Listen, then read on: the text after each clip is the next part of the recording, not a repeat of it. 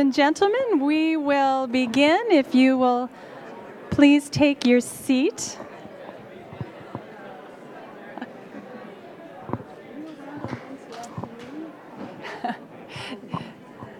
The challenge is always corralling everybody back in the room. Well, again, thank you, and many thanks to Vince Rigby giving us a great kickoff, really a tour de force of a very robust agenda. So our first panel is going to be a combination of both views from government, views from experts about the Canadian chairmanship, the stories so far. And we have an excellent group of panelists, and in some ways, some of these panels should be seminars unto themselves, but we'll be very mindful, giving panelists about 8 to 10 minutes to provide opening remarks. I'll moderate a discussion among them for the first 15 minutes or so, and then I'm going to unleash this wonderful audience on them for tough questions. So we are incredibly honored to have the Premier of Nunavut, Peter Taptuna, who also serves as the Minister of Executive and Intergovernmental Affairs and the Minister responsible for Aboriginal Affairs.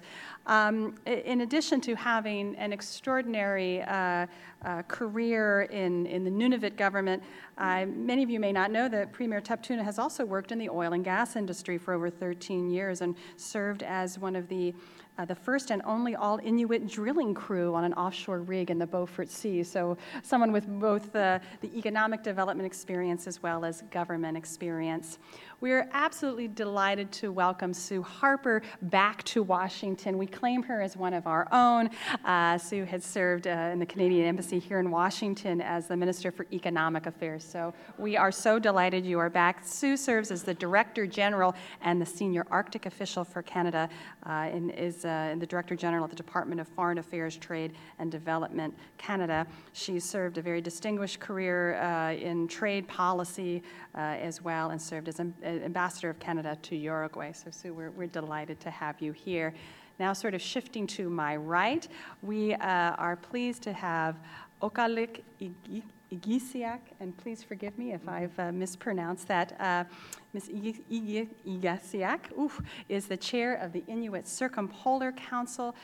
She has served a distinguished background in the Inuit community in a variety of senior roles, a tireless advocate for Inuit rights, interests, and aspirations. She has served in a variety of important positions in the Inuit Broadcasting Corporation and various others corporations. So we are, again, so grateful to have such a strong voice as a permanent participant as well, the Arctic Council.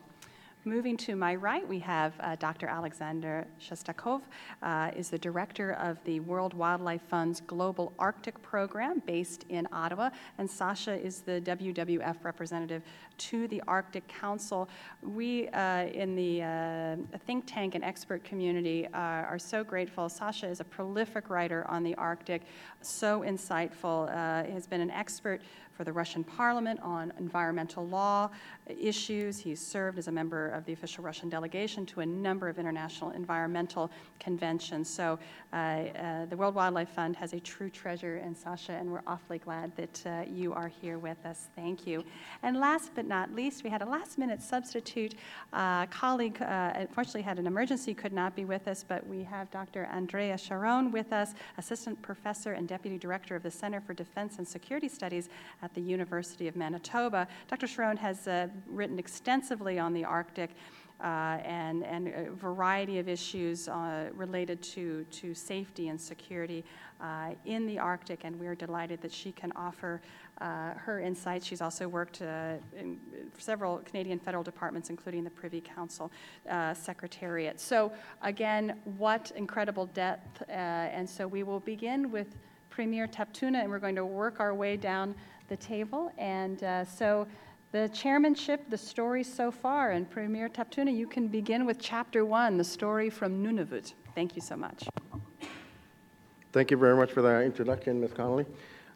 And I thank you all for giving me the opportunity to be speaking to you here this morning. I thank the organizers. I'm very pleased to be part of this panel.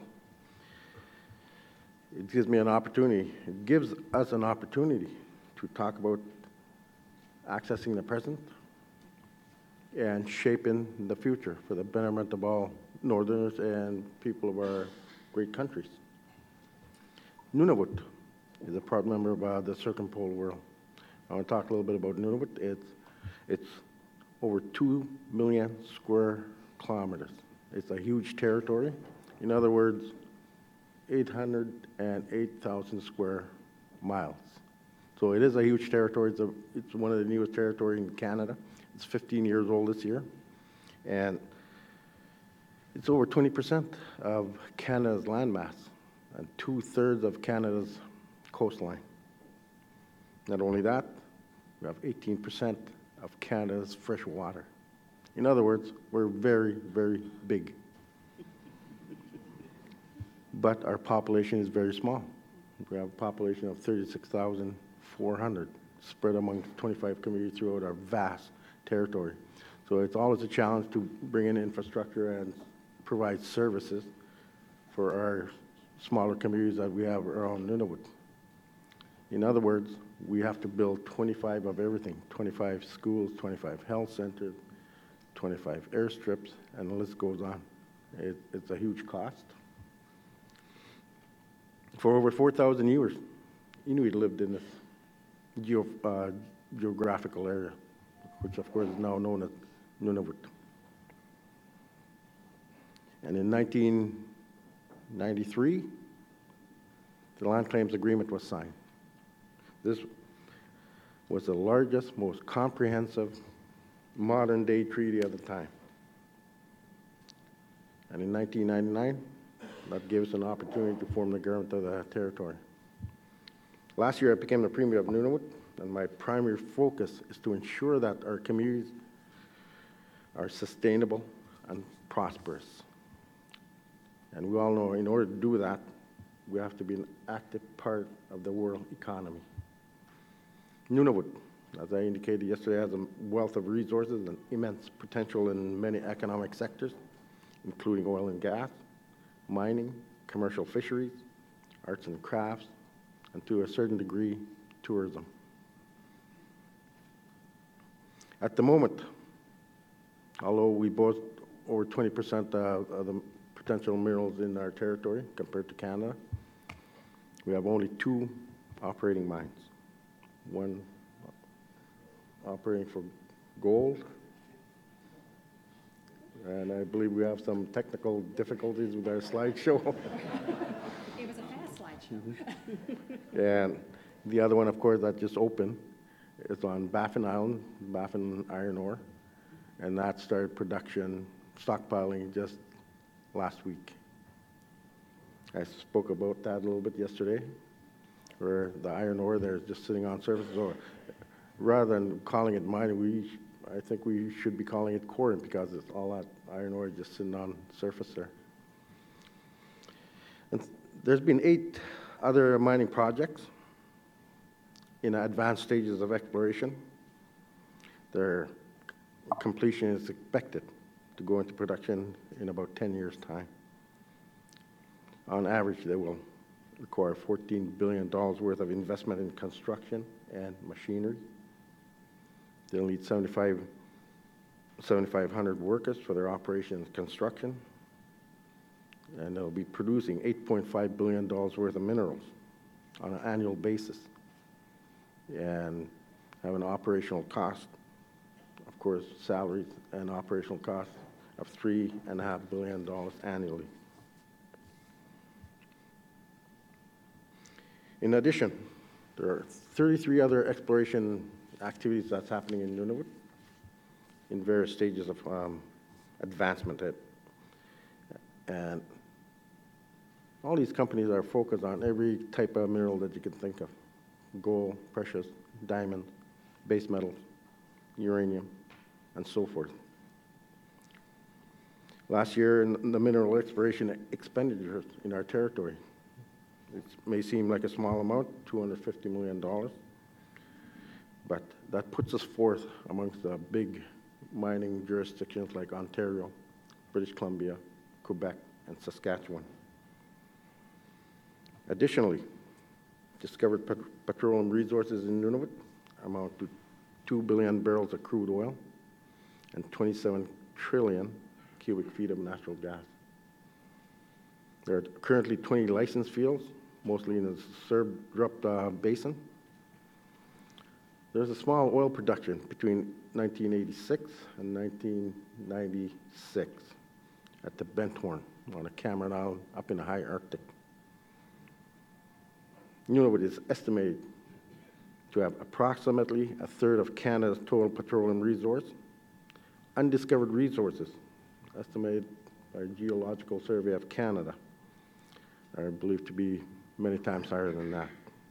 There's historical geological data that suggests vast resources in Nunavut's 3 dozen sedimentary basins that imply a huge economic potential for future exploration and development. Estimates of the undiscovered conventional resources range from 25 to 267 billion barrels of oil and between 285 to 1,230 trillion cubic feet of gas. The initiatives that the Arctic Council has taken during Canada's chairmanship will assist us in developing these industries and allow Arctic communities to prosper and retain their cultural and traditional values at the same time. Nunavut's history in the involvement of the Arctic Council starts at the very beginning. The capital of Nunavut, Okalik, which is snowing there today, was the location of the very first Arctic Council ministerial meeting in 1998. And we're very pleased that Okalik will host the next ministerial meeting in April under Canada's chairmanship. The government of Nunavut is committed to Arctic Council and is supportive of Canada's chairmanship theme of development for the people of the North. I'm proud of the strong leadership of the Canadian chairmanship by my fellow Nunavut, the Honourable Minister of Arctic Council, Leona Aluka. She has taken Arctic Council down a new path which led to a successful facilitation of the creation of Arctic Economic Council. The people of the North are Canada's greatest asset in the Arctic, and this new forum will foster increased engagement of private sector and Arctic governance. It will be a valuable source of advice and expertise from this committee, from this council, and both governments and private sector will be looking for input from their expertise. Nunavut also supports a mental wellness project that was initiated under Canada's leadership. We're co-hosting a symposium on mental wellness in Okalik in the spring of next year. Nunavut is very supportive and engaging in the work that Arctic Council has done with respect to marine safety in the Arctic. Shipping through the Arctic increases every year, and we need to ensure that the ships passing through the Arctic waters meet the necessary standards for Arctic shipping and Arctic conditions. We also need to be prepared for and take steps to prevent oil spills in Arctic waters. The work that the Arctic Council has done in oil spill prevention and response will help to ensure that oil and gas development in the Arctic is sustainable. The Arctic Council's work during Canada's chairmanship supports the development of sustainable circumpolar communities. We hope this work will continue into the U.S. chairmanship. As Nunavut continues to engage in stronger circumpolar relations and greater partnerships, we will build our territory's strength and make our best effort to address our challenges. We look forward to hearing what the focus and priorities of 2015-2017 U.S. chairmanship will be. Thank you very much for giving me the opportunity. Thank you.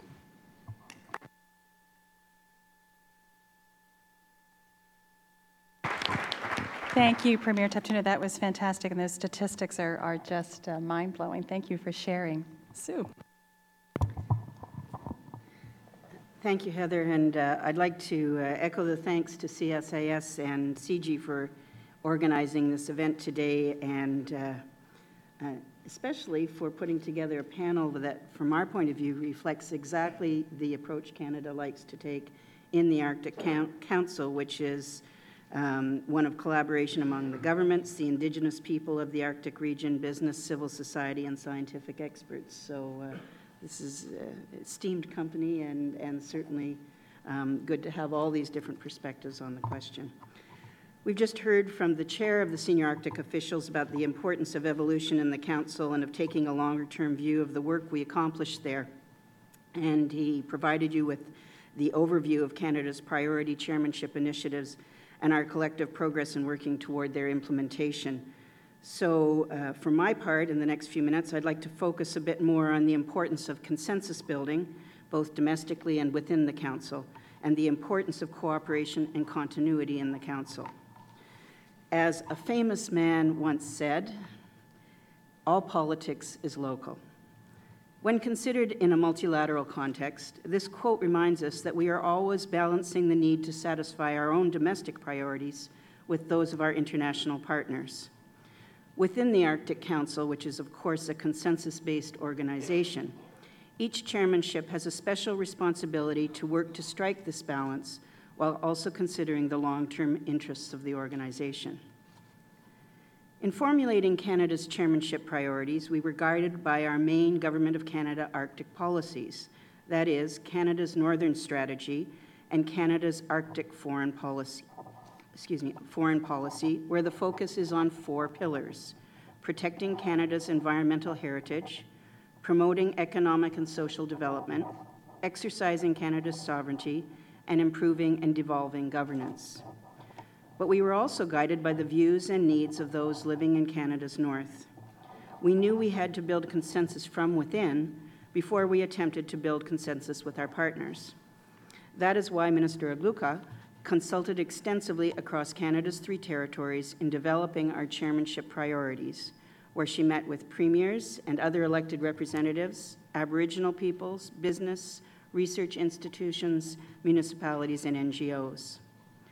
Underlining their key role in building Canada's Arctic Council policies, it is most apt that political representatives from all 3 territorial governments are participating in today's event and are able to share their own perspectives. Now, I should add that for many years we've been using a special consultative body we call the Arctic Council Advisory Committee to bring together representatives from our Canadian permanent participant organizations, our 3 territories, and our Government of Canada departments and agencies involved in Arctic issues. Here we exchange information, prepare for senior Arctic officials meetings, and support the capacity building of our permanent participant delegations. This committee is so important to our process that it is even mentioned specifically in Canada's Arctic foreign policy. So once we completed our internal process, the next step was to seek the consensus of our Arctic Council partners.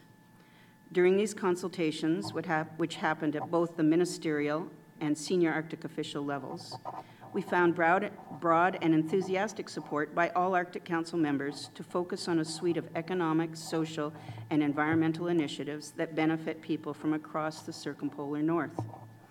This approach resonated with our partners. While we may all not live in the Arctic, we are all Arctic nations, and we share similar challenges in our more northern areas. We also share the desire to see the work of the Council make a difference. As the chair of the senior Arctic officials emphasized, the Council needs to be strong and to be relevant.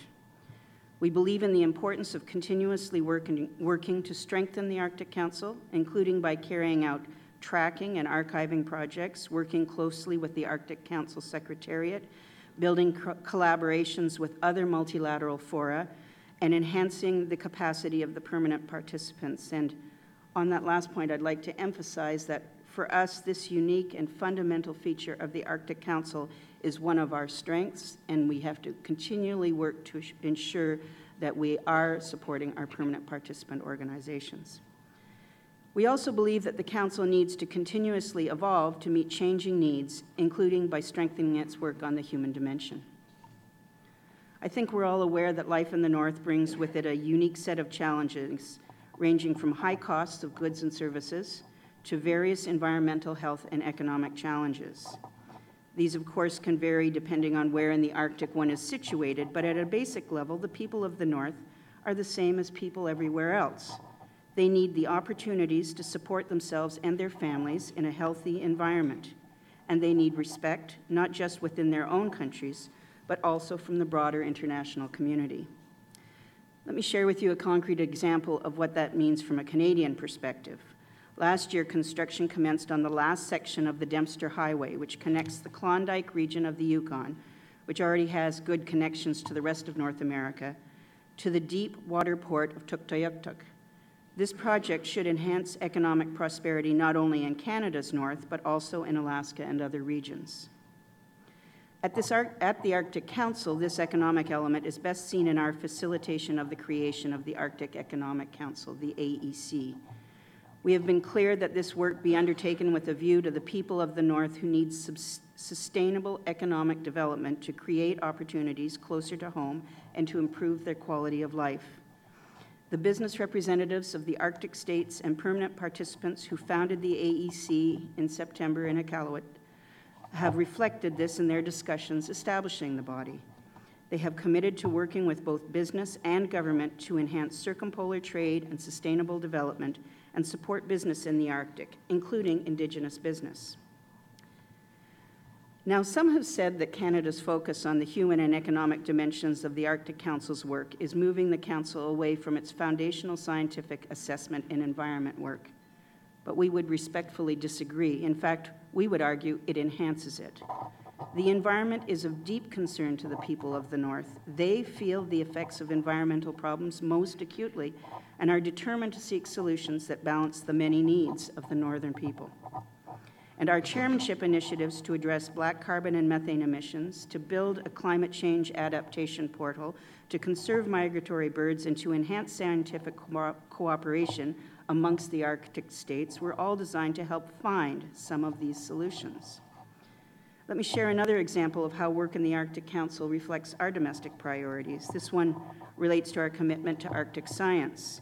Just last month, the Prime Minister broke ground on the new Canadian High Arctic Research Station in Cambridge Bay, Nunavut, which will provide a world-class research facility for Canadian and international scientists with a view to improving the economic opportunities, environmental stewardship, and quality of life of people throughout the Arctic region.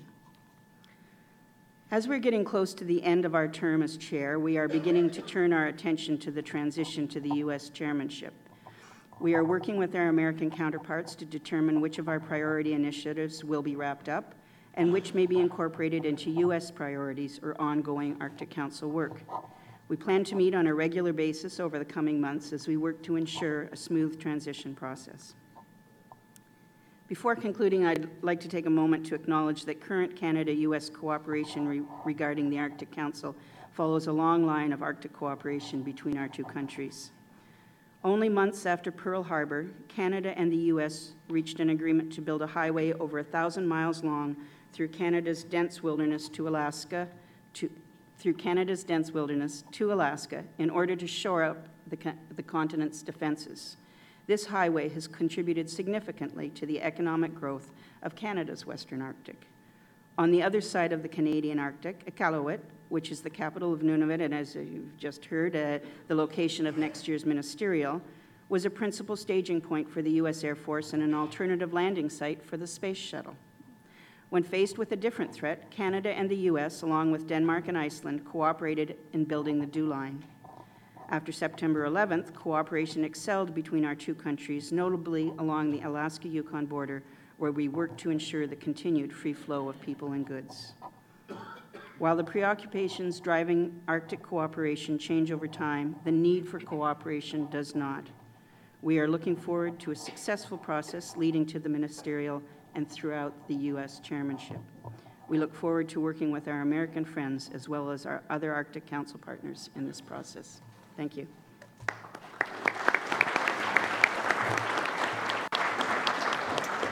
Sue, thank you so much. I love that consensus, cooperation, continuity. That's the title of a think tank report. I love it. I may have to steal that. Thank you so much, and I really appreciate your comments. I think it's absolutely perfect. We can now turn to permanent participants and their view of how the Arctic Council has evolved through the Canadian chairmanship. So, Ms. Eegeesiak, we are delighted that you are here. Please. Kuilimik, amalo kuilimik, tungos chidawatay duluta. Tamani galagyo kama Washington mi kajalok together. Thank you. I'd like to thank the organizers for arranging this event in beautiful Washington and for me to participate. I'm Okalik Eegeesiak. I think you pronounced it pretty well. Oh, God bless you. You're very generous and kind.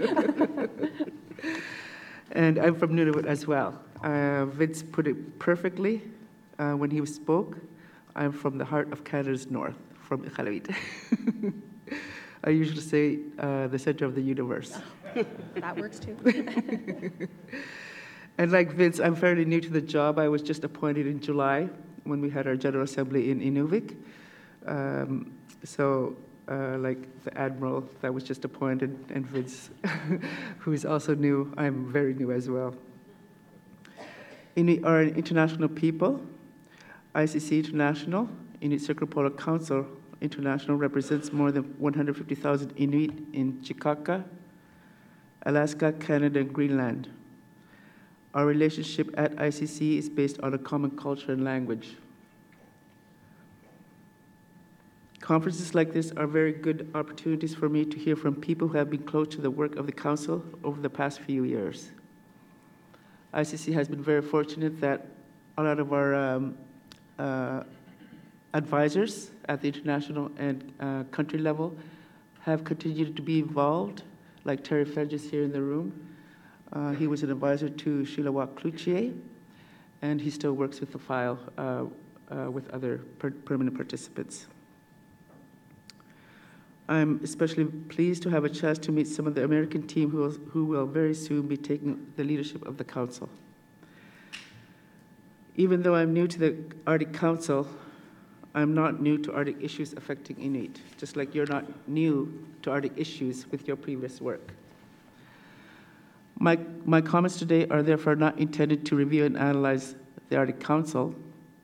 I want to focus more on matters of importance to Inuit into the future, including our role in the Arctic Council.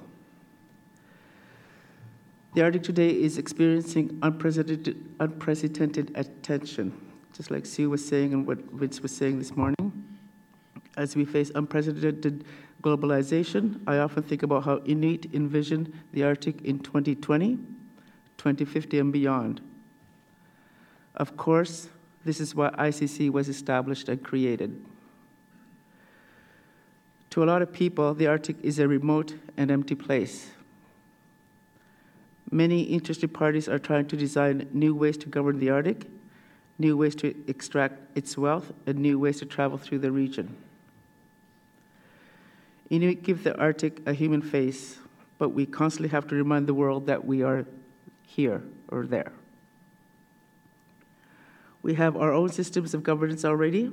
Inuit in Alaska, Canada, and Greenland have negotiated with our respective national governments to secure a range of political, social, and economic rights. Things have not progressed as much in Chikaka, as we all know. In any case, we don't see a governance vacuum in the Arctic. In the Arctic Council, there's a lot of work going on. Working groups and task forces are thinking about issues like climate change, marine transportation, non-renewable resource development, transboundary pollution, and Arctic biodiversity. As Inuit, we do not think about these issues in a detached, scientific way. These issues and many others affect us day to day. We look at these issues from the perspective of what impact they will have on our language, our culture and traditions, and on the future of our children and communities. In order for us to contribute to the sustainable development of our communities, we need to ensure a healthier, housed, and experienced Inuit labor force. The potential of a diversified Arctic economy in non-renewable and renewable resource development must be matched by educated and trained Inuit. And it is critically important that Inuit are grounded by our culture and our respect for the lands and waters where we live. I think this represents a very different perspective than the one taken by many of the government officials and scientists who participate in Arctic Council activities. So now let me say a few things about my impressions of Canada's chairmanship of the Arctic Council so far. The theme of Canada's chairmanship program is development for the people of the North. And Minister Okalik has stressed that Canada wants to put the interests of Northerners first. And we, like Vincent and Susan and Peter have said, we're very fortunate to have Leona at the table. Her being from Nunavut, from a small town, she's from Johaven. But we have to remember that she won't be there forever, right? Governments do change. Inuit needs don't change. So please keep that in mind.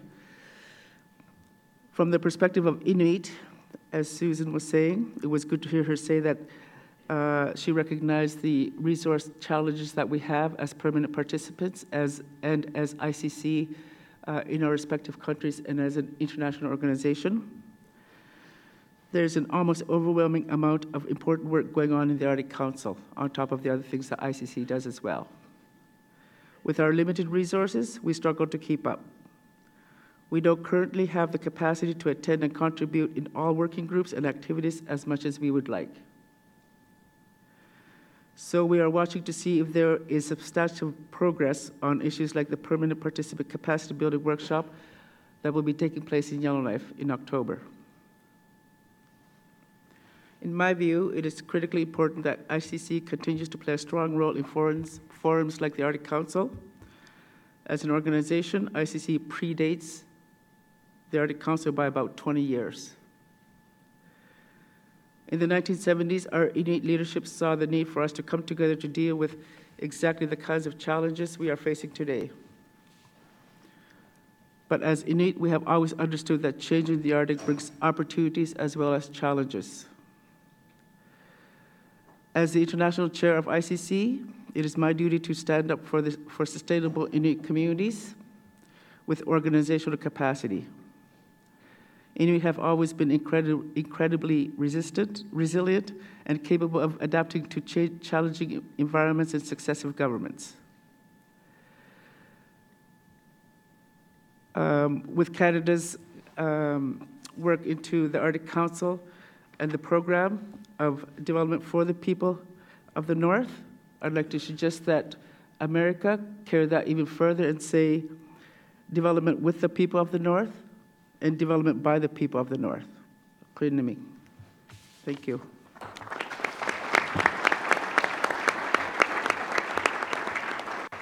Thank you so much for those very important comments. Sasha, please. Thank you, Heather. Thank you, organizers, for putting together this meeting, which definitely was discussed for a long time, and it's really nice to see the opportunities that back-to-back chairmanships are coming together to discuss issues, what happened before and what are the achievements, but also to be prepared for the next. And we definitely even happier will be to see here Finland for the next period.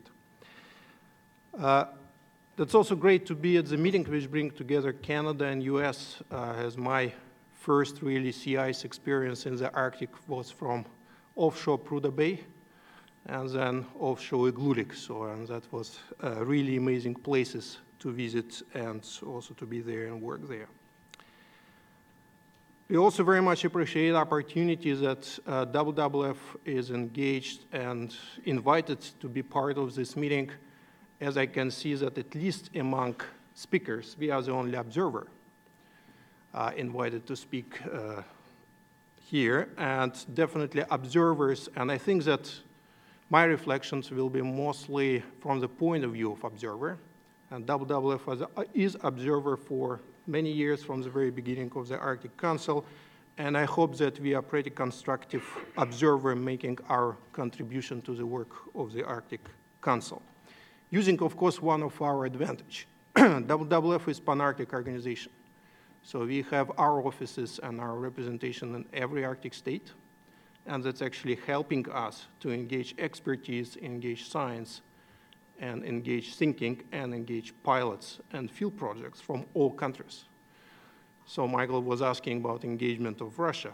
So that definitely, being Russian myself, I can say also that our presence in Russia, which is very strong, is actually very much also ensuring that some elements of work within the Arctic Council will continue practically in a very active way.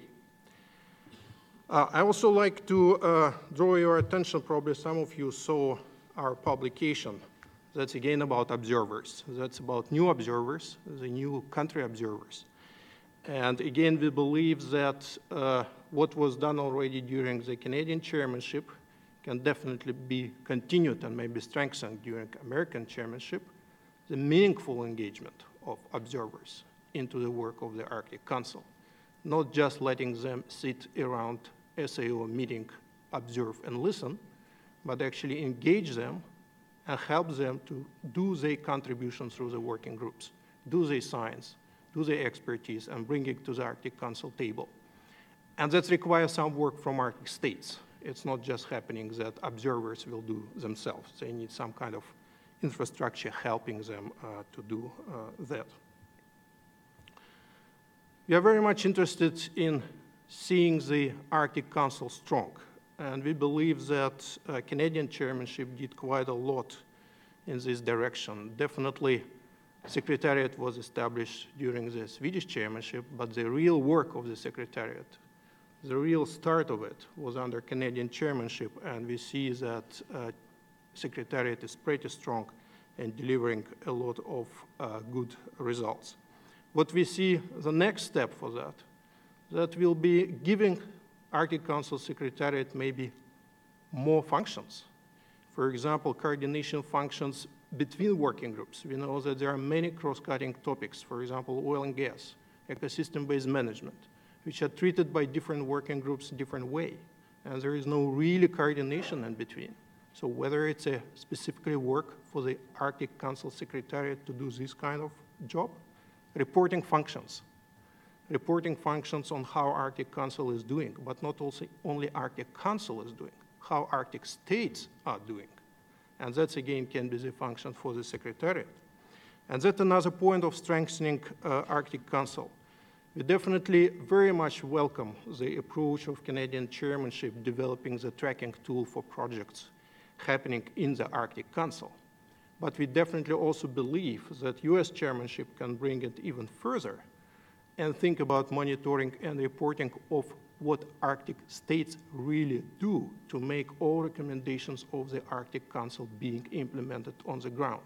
So it's not only about the Arctic Council itself and delivery on projects of the Arctic Council, it's also the delivery of nations, Arctic nations, in their national work.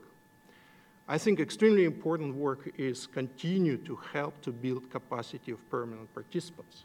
And we also very much welcome activities of Canadian chairmanship, including the upcoming workshop in Yellowknife before the SAO meeting on permanent participants' capacity. From our side, we are working currently closely with Indigenous Peoples Secretariat, developing the idea of permanent participants' capacity fund, which again, I hope that Arctic states as well as other observers will be supportive.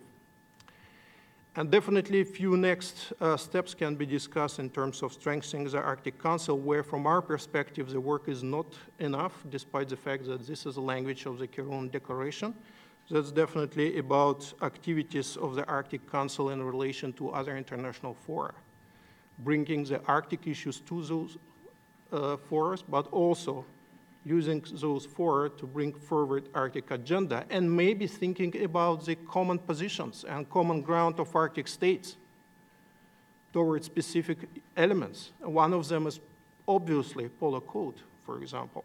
It was fantastic that IMO president was speaking at the SAO meeting, but I think there could be much more done to really work at national level to make polar code happen in practice.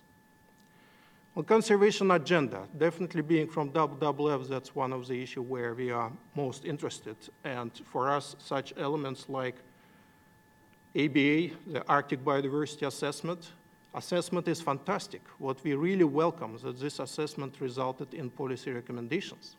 And what we really welcome is that currently, and we also very much support this move within the Arctic Council from science to practice, from scientific reports, which are extremely important, and we definitely welcome them, but from those reports to implementation, to making something on the ground, to make real projects and achieve something in every Arctic state. And that's why for, I believe, successful conference in Iqaluit, where the implementation plan for Arctic biodiversity assessment is supposed to be accepted and adopted, that American chairmanship will take a lead in a rigorous and strong implementation of this plan with a very clear time frame and timeline and concrete deliverables. Arctic Marine Strategic Plan, extremely important delivery of Canadian chairmanship. And again, the key point that this plan needs to be implemented.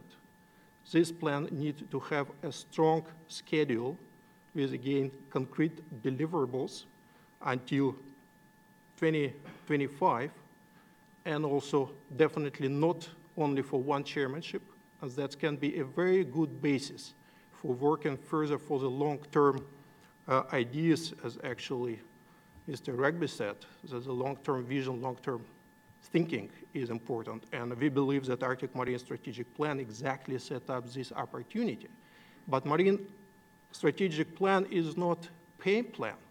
And that's another important issue which we believe that chairmanship can play a significant role, ensuring that all working groups work together, because that's Arctic Council plan, not pay plan, not one working group plan.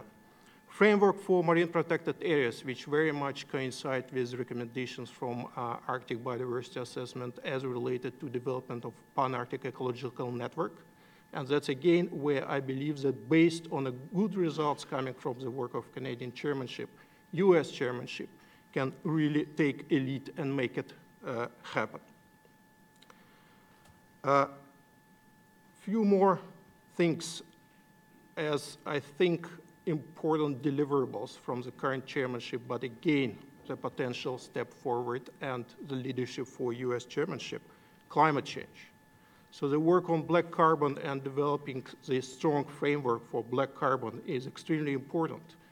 But also if we read most of Arctic Council declarations, every time in the declarations there is a language about importance of climate change and mitigation measures. So what is the next step? How Arctic Council can play really a role to lead on climate change discussions within the Arctic, but also broader, definitely within international context as well, and bringing Arctic experience, bringing actually Arctic issue, because we all know that Arctic is melting or warming faster than any other part of the planet. So what Arctic Council can do there. And finally, development. WWF is not anti-development organization at all.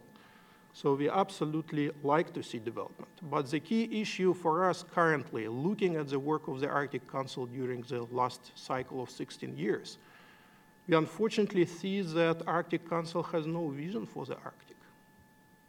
Arctic Council and 8 Arctic states, they do not know how Arctic should look like in 2050, for example. And working through 2 years period. That's nice that now we have discussion for a longer term, but usually it's 2 years, 2 years, 2 years. And where we go with those 2 years, that's unclear. So we very much believe and we very much expect from US chairmanship that this issue of developing the common vision, developing the long-term framework for the Arctic Council work, that will be one of US initiatives to bring to the table and ask other partners to work together to develop this vision and then basically make a long-term plan for the Arctic Council where they like to be, together with permanent participants, together with other interested partners. And in this sense, I think that creation of Arctic Economic Council, which in principle we very much support because we're very much supportive of engagement of business into Arctic Council work. But I think that many in this room knows that WWF was pretty critical about Arctic Economic Council because of unclarity around transparency, because unclarity around safeguards which really will help this Arctic Council, Economic Council, to be more in line with stewardship and sustainability agenda and environmental issues. Their participation in this council of, say, observers or participation of civil society.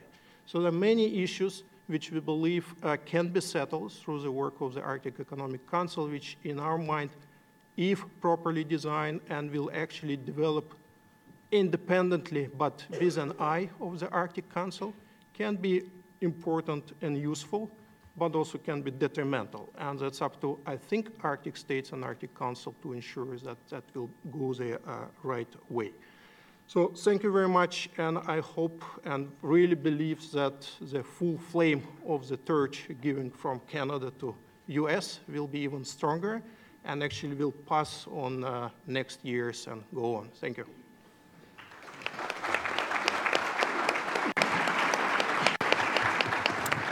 Sasha, thank you. There was so much content in there, and I think we're going to be unpacking that throughout the day, particularly as we look towards the future. Dr. Charron, we'll wind it up with you, and then we'll turn to a conversation. Thank you very much. First of all, I'd just like to start by saying that I come with a bit of a warning because, first of all, I'm an academic, but also I live in the South. Even though I come from Winnipeg, which is known for its cold climate, I don't actually live in the North. And so for both of those reasons, I'm very much an outsider, and so that has to be kept in mind.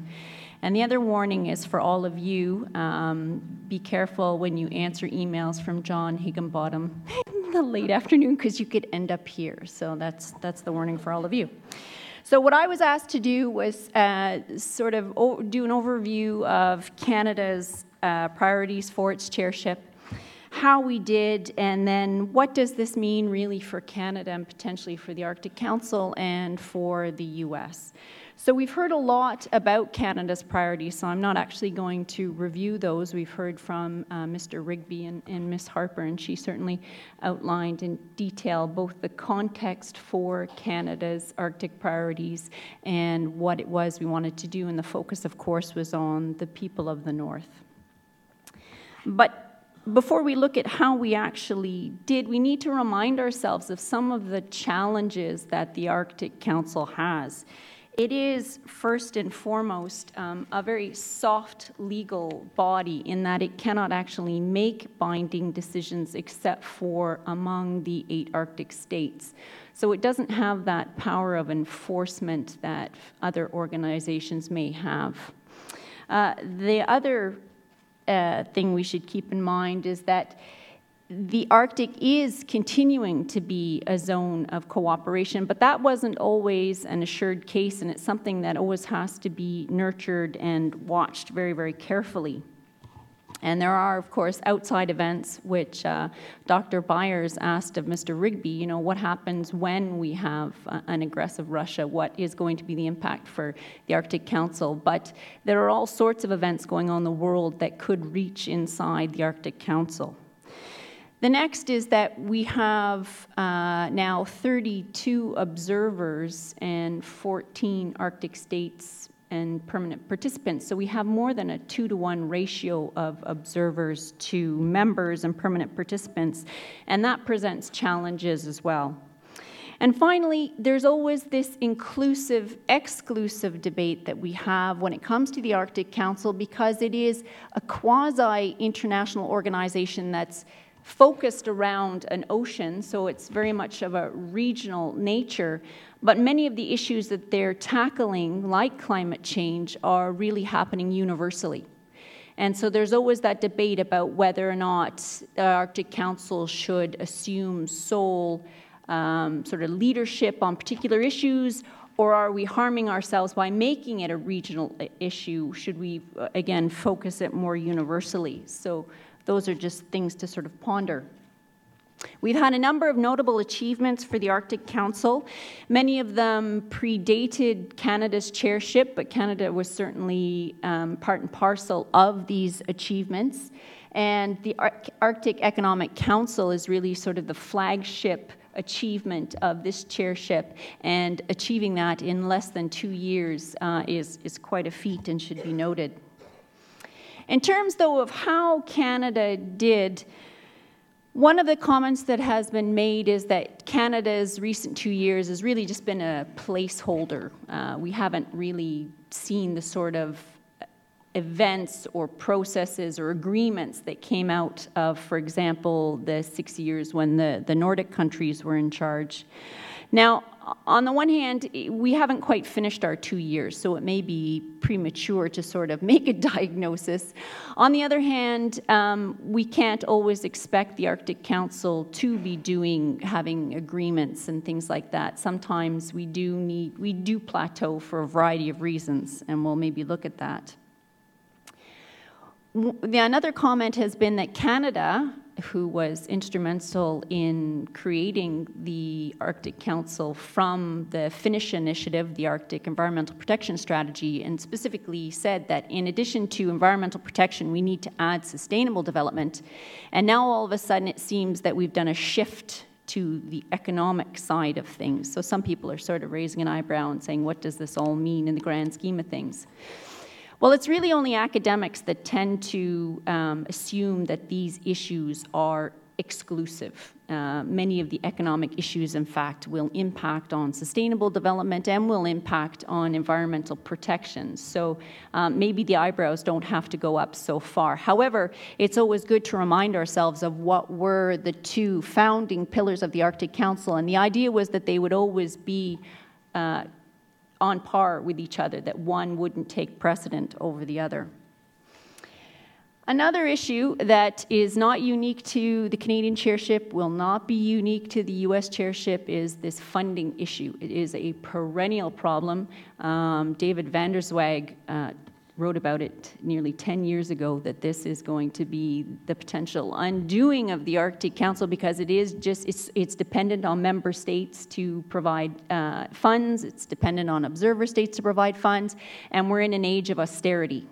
And so some of the first sort of funding opportunities are with the Arctic. It's easily overlooked. So we always have to be the cheerleaders saying that this is important, that we continue to do this.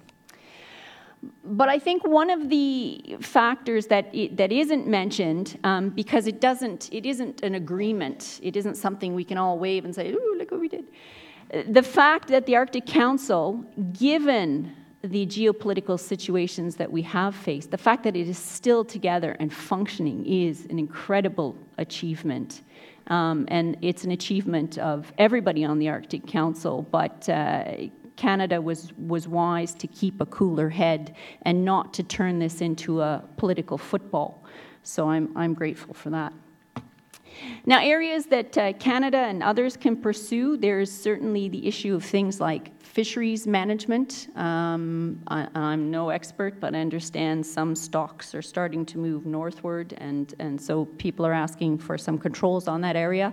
I think the coastal states are having sort of quiet conversations, but we don't want to get into that situation where we have the Arctic 5 versus everybody else in the Arctic Council. The Arctic Council works best when it stays and hangs together, so let's not make that mistake of doing the Arctic 5, because especially that name has a negative connotation now.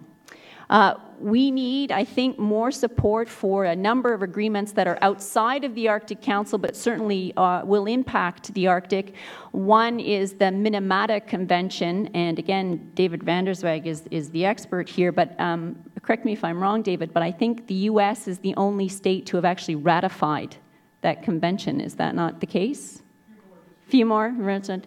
But anyways, that's a case where we know that mercury contamination has a particular impact on the Arctic, and that's something that the Arctic Council could be championing.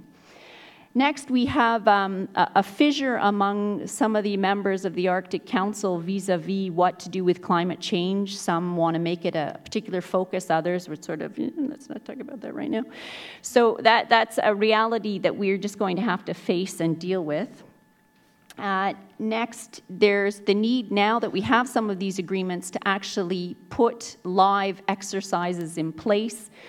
So how does the search and rescue agreement actually work in the real world beyond tabletop exercises? It's important that we do work together on this, but again, this is where the funding issue comes up. This is incredibly expensive and countries have lots of priorities.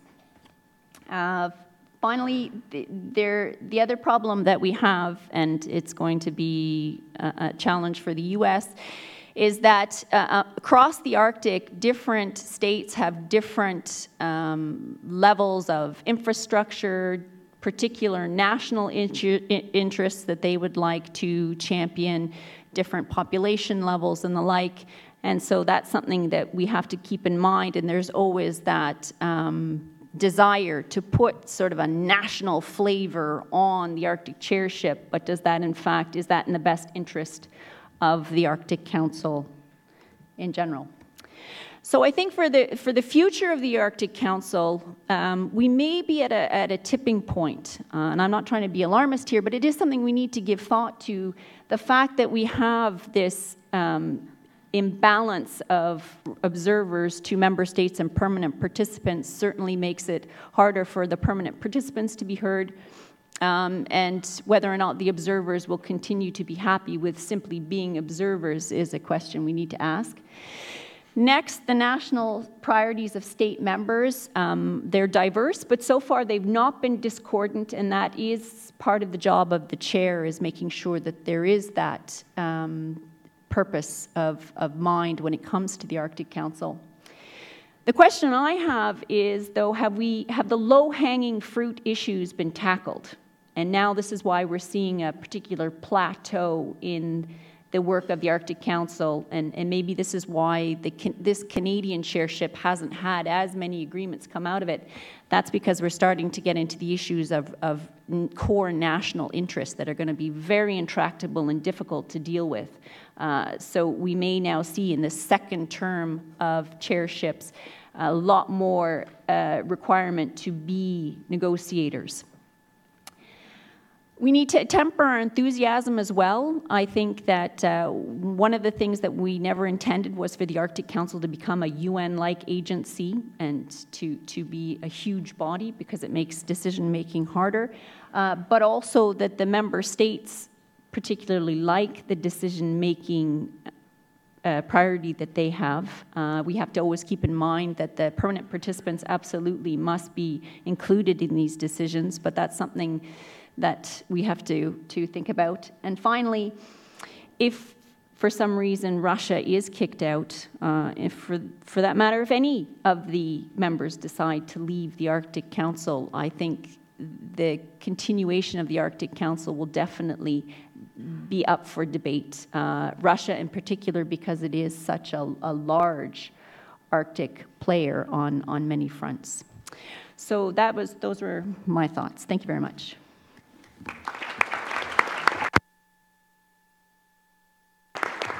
Thank you so much. Rich content, and I'm going to do lightning question round because we only have a few minutes and I want us to stay on schedule.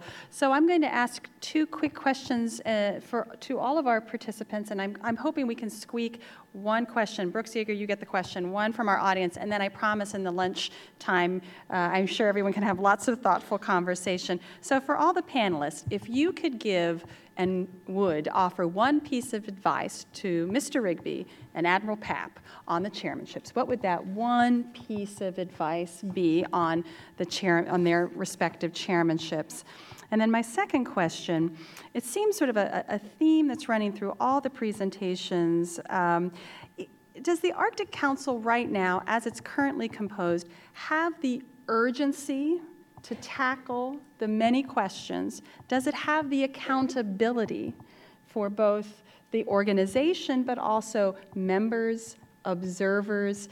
Do we have the tools? When the Arctic Council was created in 1996, It was designed for a particular moment and a particular function. Has that function dramatically changed? Do we have to rethink it? Or are we just talking about making some minor modifications to how the working groups and how it does? So I just love your quick reflections on that. So we'll go quickly, and then Mr. Yeager will let you have your question, and then we'll take an extremely quick break, and we welcome Admiral Papp. So Premier, why don't you, what piece of advice would you offer the Canadian government and the American government on their chairmanship?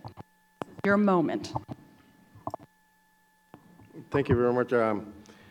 As you know, Nunavut is 85% Inuit. The population is, there's lots of Inuit there. And one piece of advice I'd like to offer is that whatever happens in Arctic Council has to be focused on the wellness of the Arctic Council members, especially inhabitants of the Arctic.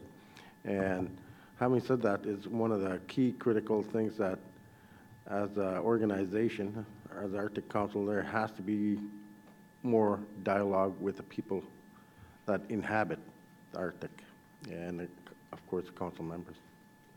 Thank you. You can take a pass, Sue, but go ahead and So take a shot. I'm advising my boss, is that it? Exactly. Okay. That's good. That's good. I would say the one piece of advice is that we try to focus. There's so much going on. It's such a hot area.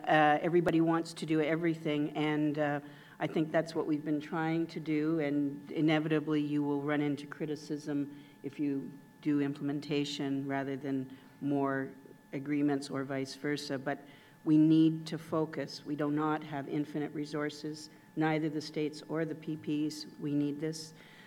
Secondly, I think this idea of do we have urgency for rethinking.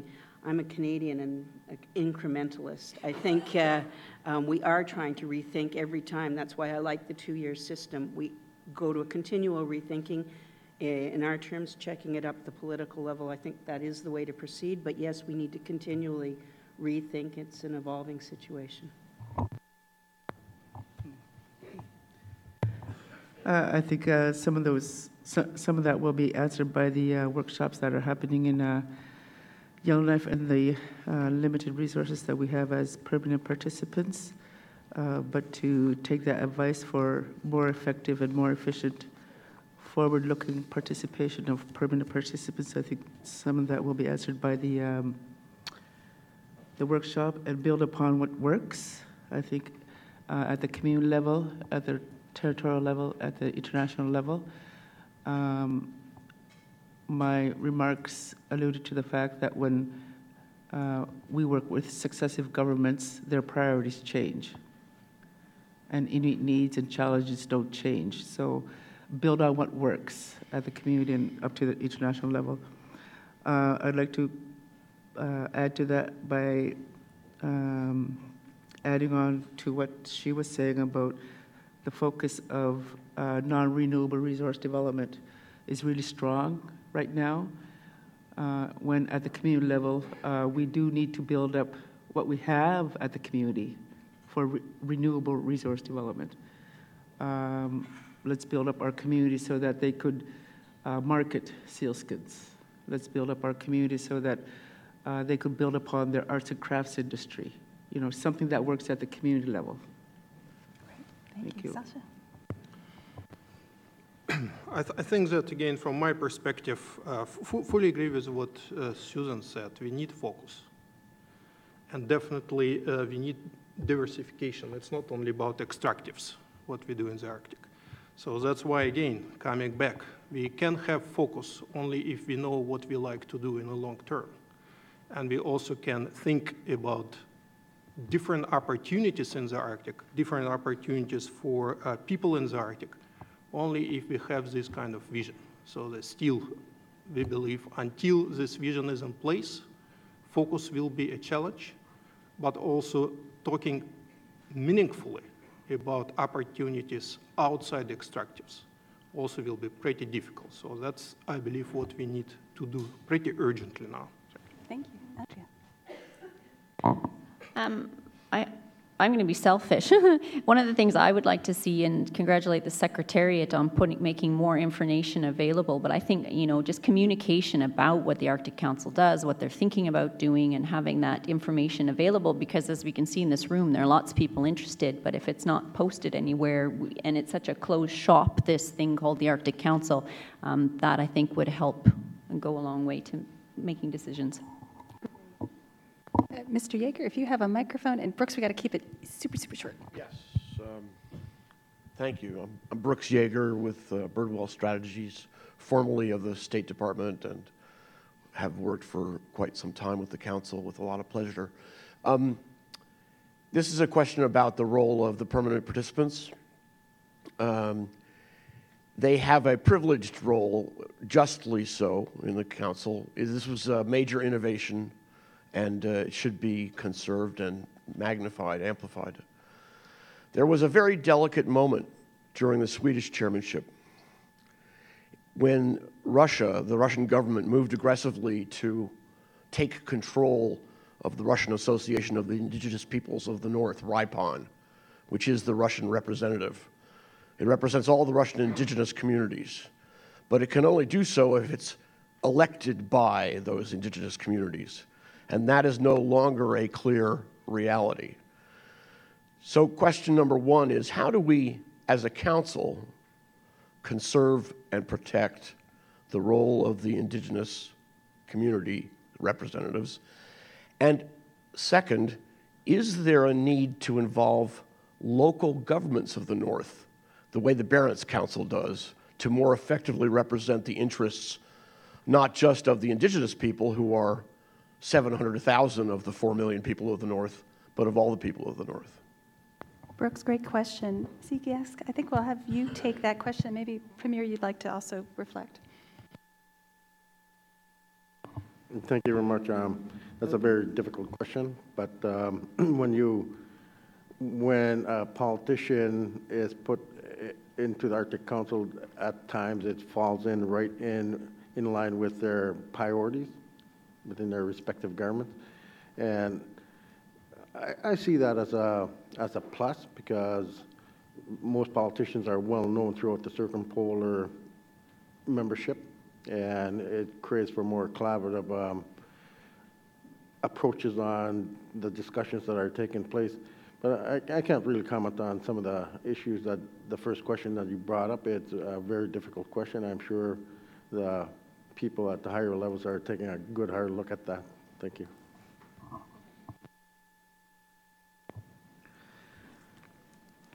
I don't know. I think I'll just go back to how Vince answered that question earlier, and add that a bunch of us came back from New York, from the United Nations World Conference on Indigenous Peoples, where we talked about our indigenous rights and the outcome document. I think that has big aspirations that we can build on, and I hope that all the countries carry through with the outcome document eventually, sooner rather than later. And what was the second? Was there a second question? Whether local governments should be given some standing. I can't. Okay, yeah. I can't. I won't comment on the local governments, because I represent Inuit organizations, and for Inuit organizations, build on what works. ICC has been working for a long time, so build on what we have done.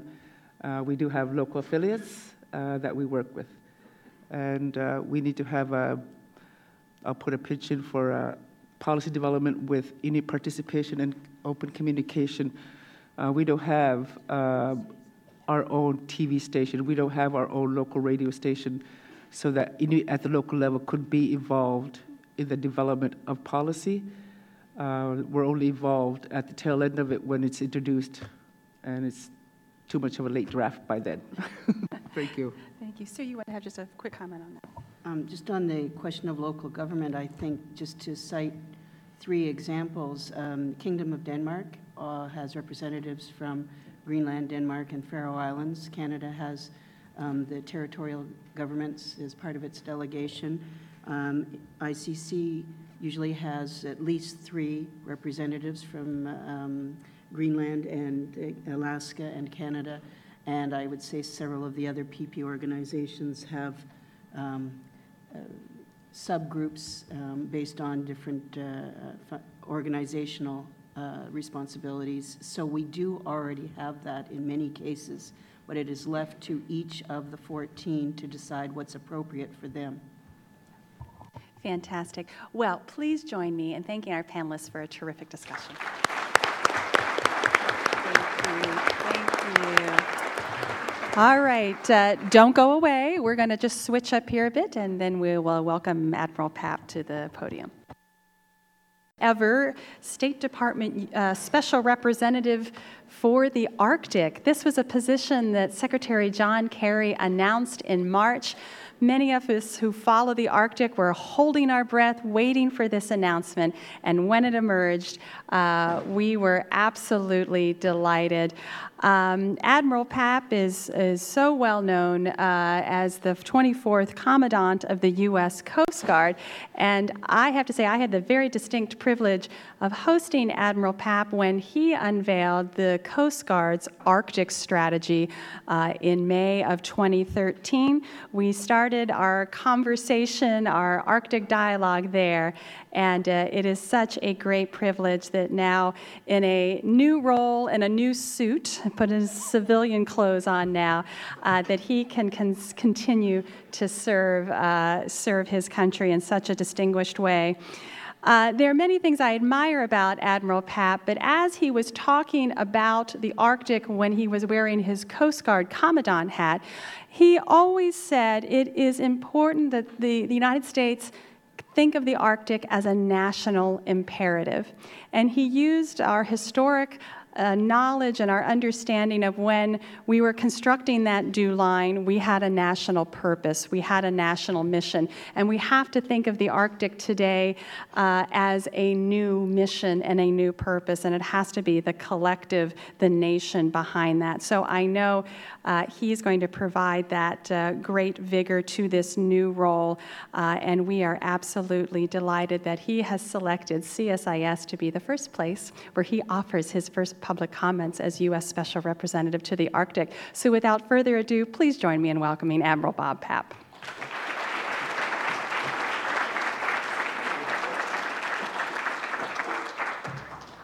Well, good morning, everyone. Heather, you've delivered just about half of my speech now, but that's okay. I can add more as I go along. I'm never lost for words. And yes, new title, new uniform, and what it brought to mind, I was actually wearing this suit last week when I went to New York. The General Assembly, we had a short meeting up there, and I traveled by train.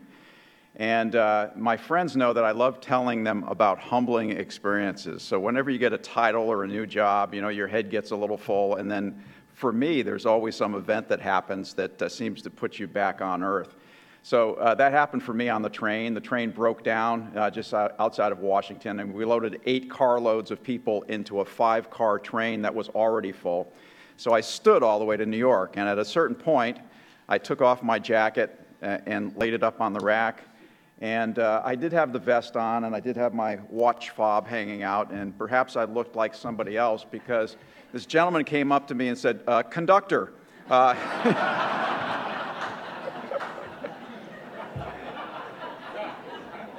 And I was actually able to answer his question, too, which is multi-purpose. It is good to be back at CSIS. I was going to mention that, yes, about a year and a half ago, we introduced the Coast Guard Arctic strategy with Heather and me on a stage in another location.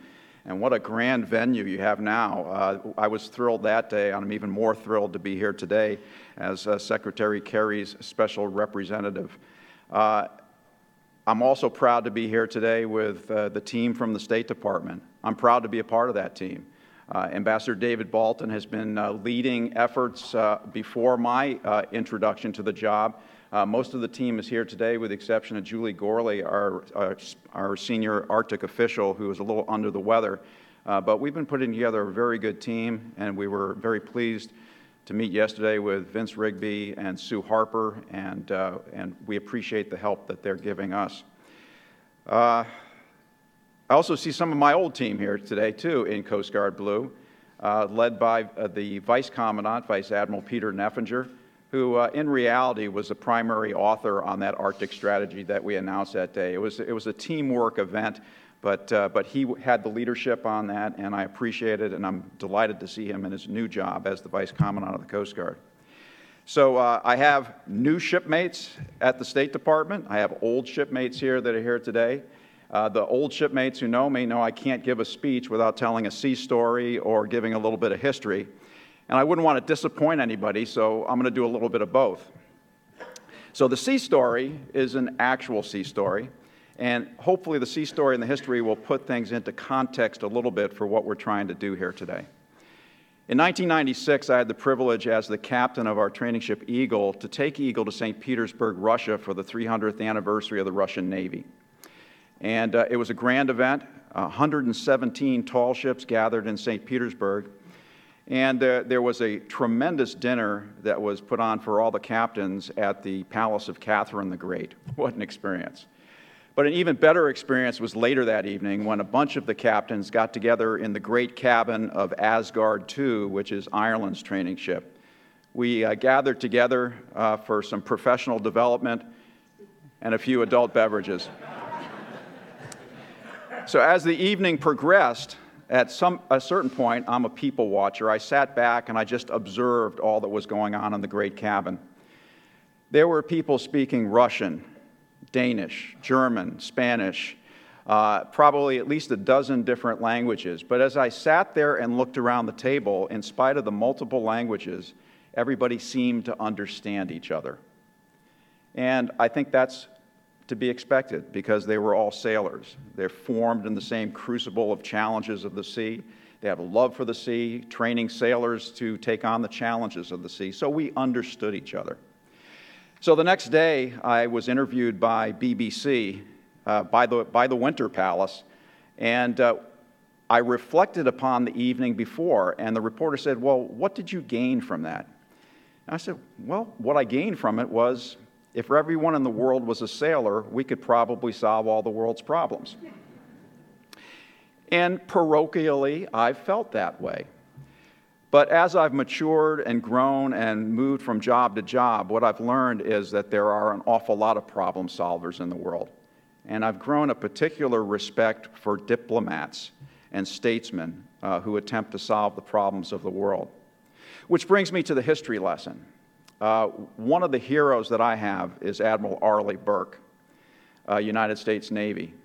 He was the chief of, he was first of all a World War II hero, recipient of the Navy Cross, and he also was the chief of naval operations under President Eisenhower and President Kennedy, retiring in 1962, and then, along with Ambassador David Abshire, founding CSIS. So you had this admiral who, when he died, had left instructions that the only thing to go on his gravestone was the word sailor.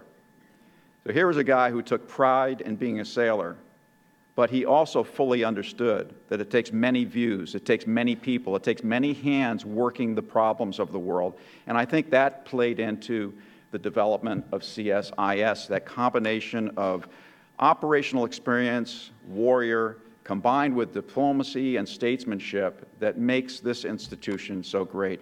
So that's why it's good to be here today, because CSIS has been devoted to these issues over the years. It brings people of many views together to take on the challenges, and that's what we are doing today.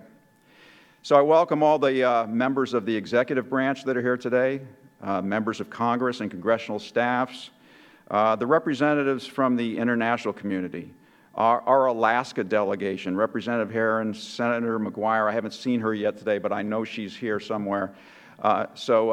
We welcome all of you, as well as those from the international community, those from our fellow Arctic nations, the permanent participants, and those here from other countries that are simply interested in the Arctic.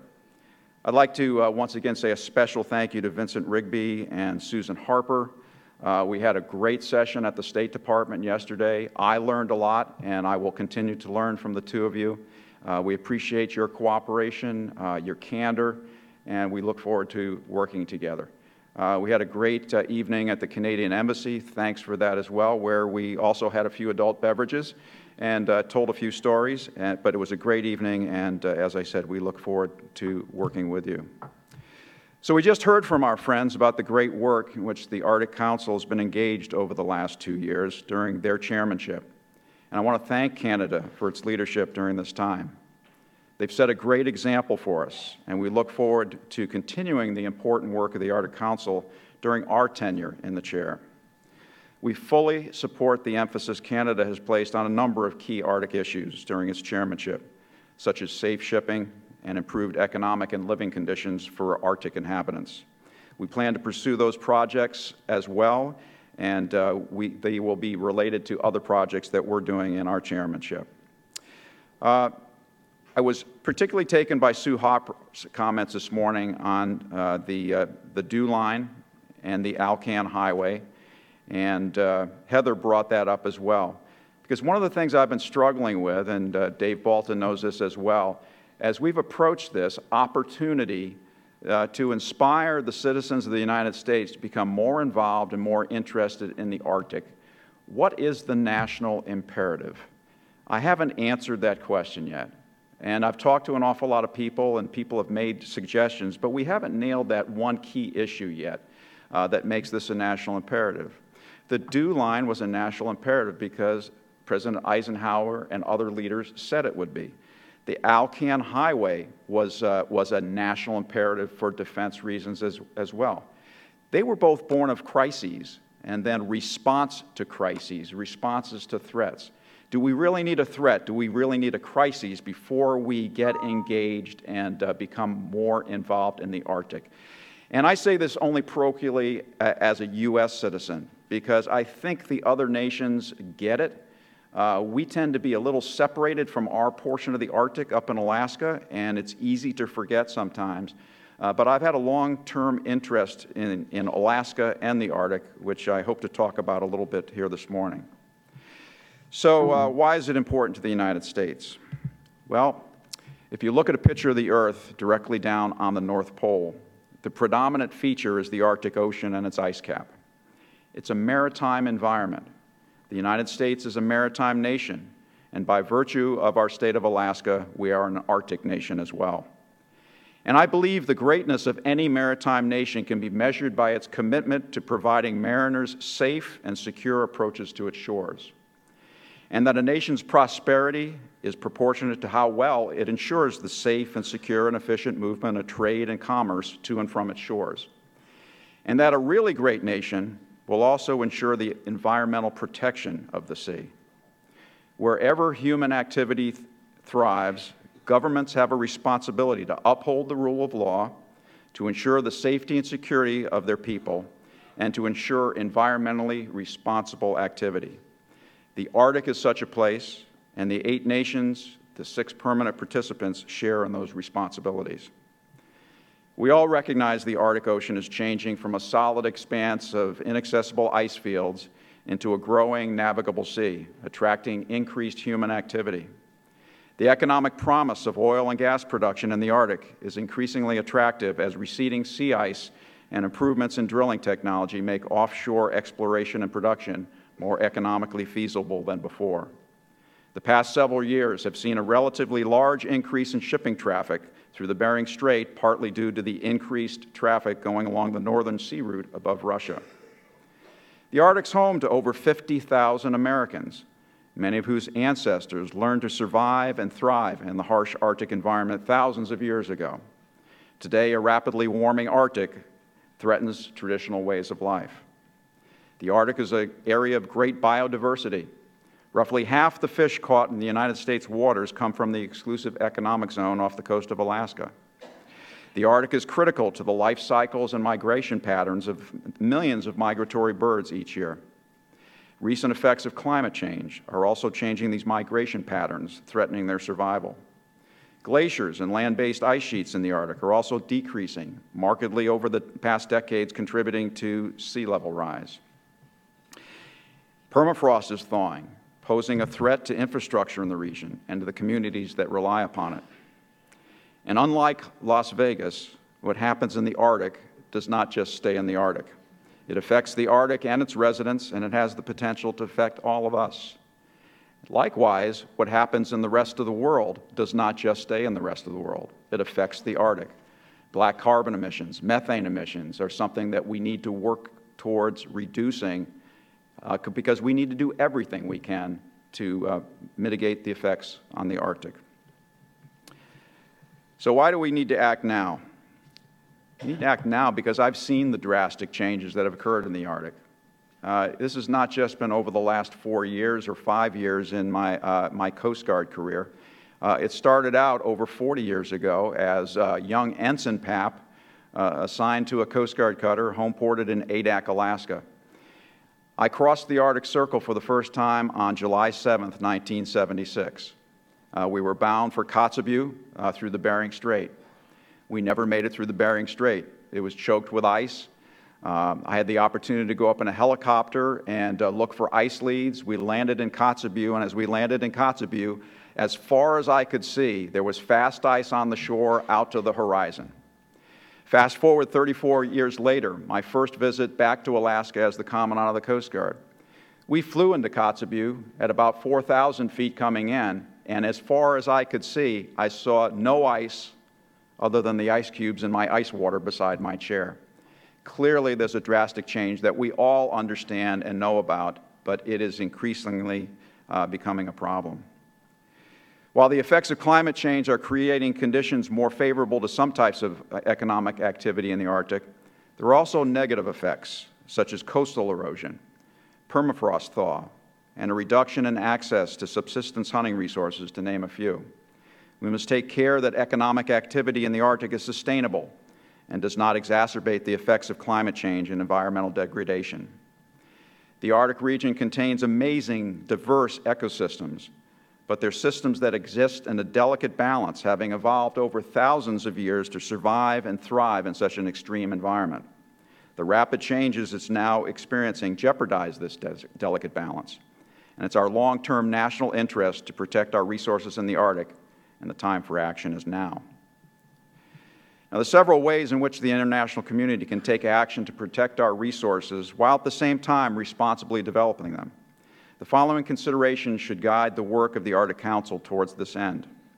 First, we should ensure that economic development is conducted carefully and with due consideration to short and long-term environmental effects. This is particularly true when it comes to managing the Arctic Ocean. Second, we should look for ways to mitigate the negative impacts of climate change in the Arctic, where possible, while at the same time working to improve climate resilience. And third, we should assist the citizens in remote Arctic communities while adapting to these new and rapid changes that are having such a deleterious effect on their traditional ways of life. The Arctic Council has done great work towards these ends over the past 20 years. The Arctic Climate Impact Assessment, the Arctic Marine Shipping Assessment, and the ongoing adaptation actions for a changing Arctic are all great examples of groundbreaking studies that increased our understanding of the current challenges that we all face in the Arctic. During our chairmanship of the Arctic Council, we plan to continue this great work, but also to focus more on developing and implementing solutions to these problems, perhaps making the Council a little bit more forward-leaning and establishing actionable outcomes. In 1996, the 8 Arctic nations came together to create the Arctic Council when they issued the Ottawa Declaration. They all realized that cooperation amongst the Arctic states in close collaboration with the representatives of the Arctic indigenous peoples would be to the benefit of all, and this is the spirit of our cooperation that continues today. What happens in one area of the Arctic can have dramatic effects on the entire region. The effects of climate change are being felt across the Arctic and creating similar challenges and opportunities in all Arctic states and even beyond. Addressing these challenges and opportunities together in a considered and well-thought-out manner is essential to the long-term success of the region. That's why, during the U.S. chairmanship of the Arctic Council, we propose to focus on the Arctic as a region of shared responsibilities. It really is one Arctic with shared opportunities, challenges, and responsibilities. The specifics of the U.S. chairmanship program will not be formally presented until next month at the meeting of the senior Arctic officials in Yellowknife. But what I can tell you today is that the proposed initiatives and projects under current consideration will fall into three broad categories. First, improving Arctic Ocean governance and stewardship. Second, addressing the effects of climate change, including mitigation and adaptation. And third, improving the economic and living conditions of Arctic residents.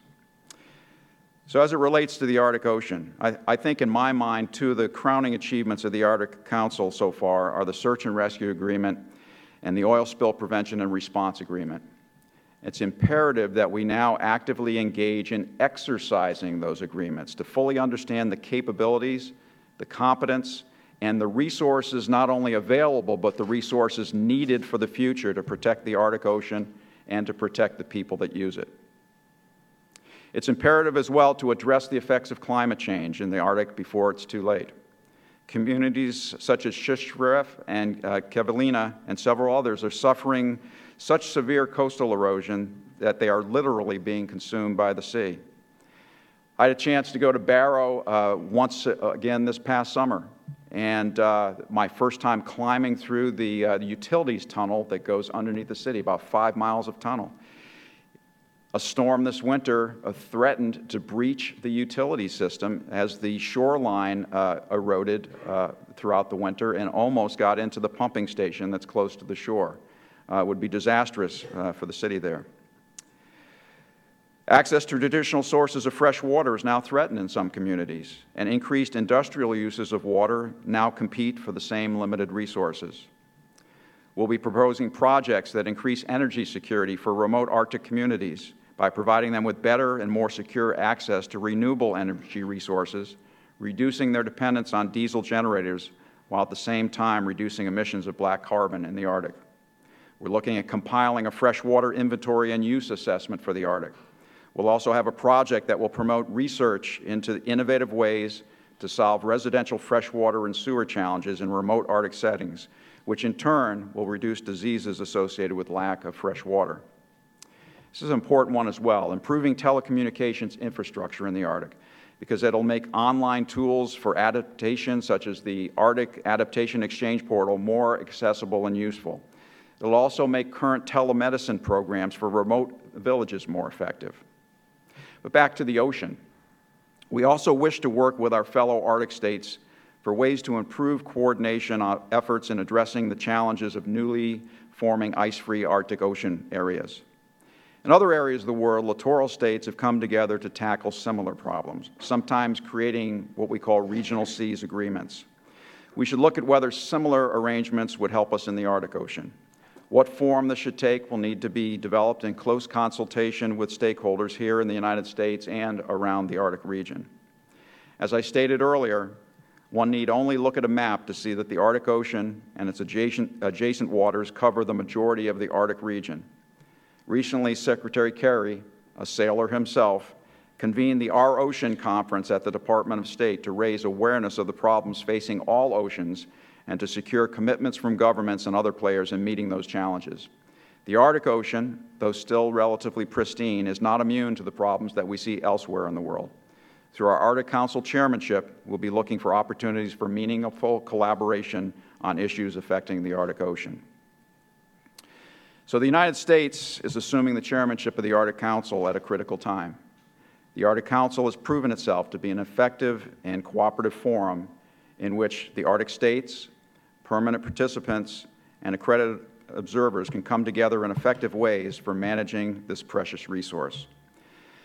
But I continue to look for that national imperative to engage the people of the other 49 states of the United States to become interested, to become concerned, and to look at this as a priority for the United States. And I think what I have finally concluded is perhaps it's not defense or security related, perhaps rather than the national imperative, what we have here is a moral imperative. We all have a responsibility, an obligation to protect this area of our Earth for future progress, for the people that live there, and to preserve this wonderful asset that we have here.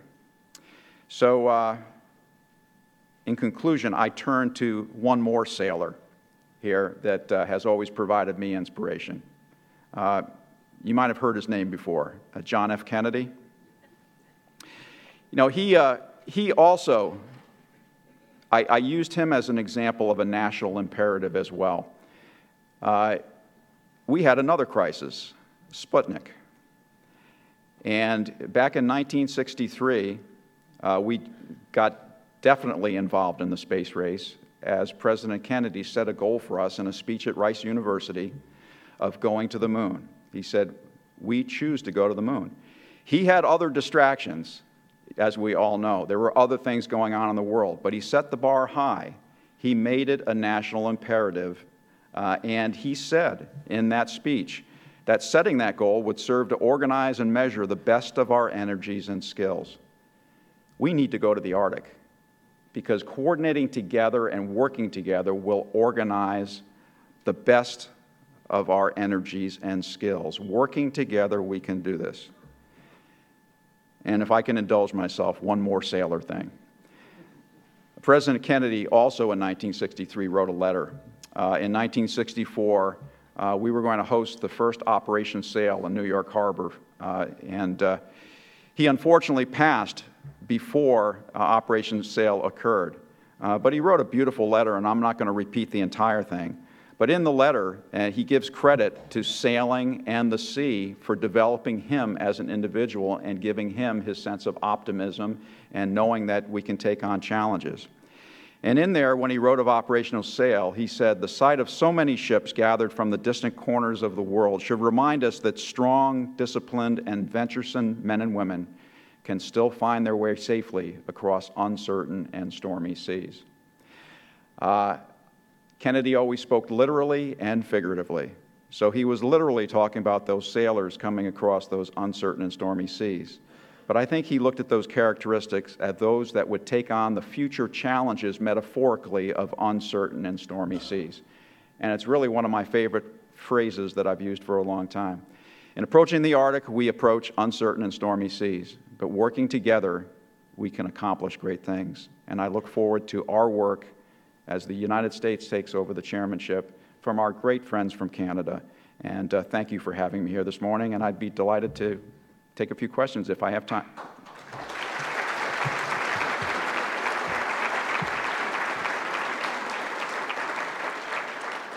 Heather tells me I have time for one question. Roll the dice. Yes, sir, in the back. I'm a Russian reporter. Okay, thank you. Of course, technologies. We are not in the Arctic. We have technologies. My name is Andrea Sitova. I'm a Russian reporter here in Washington, D.C. I wanted to ask you a question to follow up on what you described as your experience in St. Petersburg and to what our Canadian chairmanship described this morning as their willingness to go on with a constructive and productive cooperation with Russia. What are your plans in this regard, and what have been so far your experiences with the Russians, aside from the adult beverages? Thank you. You know, I never liked vodka until I went to St. Petersburg and got the real stuff. People are going to think that think the wrong things of me here, all these adult beverage stories. Look, we work with Russia now. We expect to continue to work with Russia. Ambassador Balton just came back from Vladivostok, where he worked on a fisheries agreement. The Commandant of the Coast Guard was just out in San Francisco 2 weeks ago for the North Pacific Coast Guard Forum, in which Russia took part, and he met with his counterpart. And in general, as a sailor, I've learned to be a pretty optimistic guy. Even in the worst of storms, at some point it's going to get better. I anticipate it will get better. We will continue working with the Russians, and we really need them as a part of the Arctic Council, as everybody has noted here, for it to be effective. Thanks for the question.